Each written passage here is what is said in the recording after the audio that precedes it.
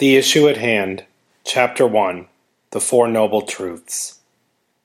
Just this is the path.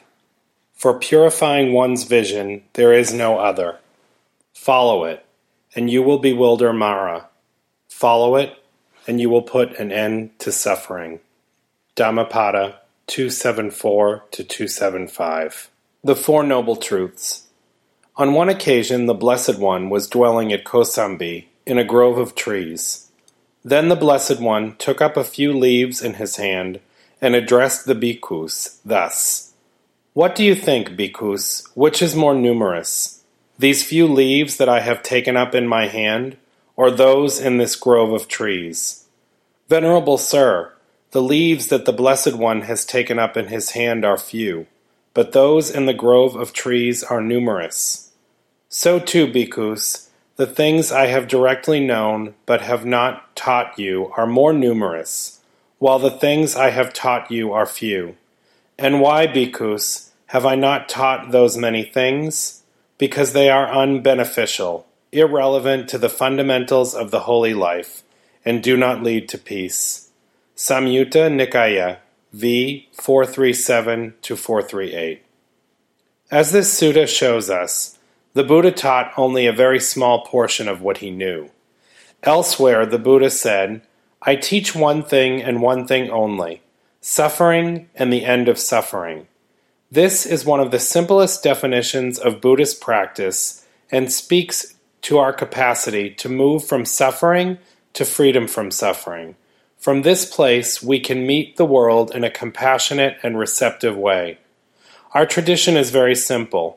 Some people might feel it is poverty-stricken because it is just a handful of leaves. It doesn't have all the leaves on all the trees in the grove. Some people may be dazzled, trying to focus on the immensity of all the leaves. In the Theravada tradition, the focus is on understanding suffering and how to become free of it, how to become happy. What we need to know to become free is actually very little. In his first sermon, Turning the Wheel of the Dharma, the Buddha taught about suffering and the end of suffering in the form of the Four Noble Truths. After more than 2,500 years, they have come to us as the core teachings of Buddhism. Almost all Buddhist traditions consider the Four Noble Truths to be very central teachings. Intellectually, they are easy to understand. But it is said that a deep understanding of the full impact of these four truths is possible only for someone whose liberation is fully mature. When he formulated the teaching of the Four Noble Truths, the Buddha borrowed a medical model. At the time of the Buddha, doctors would recognize the problem, define its cause, formulate the prognosis for a cure, and then prescribe a course of action.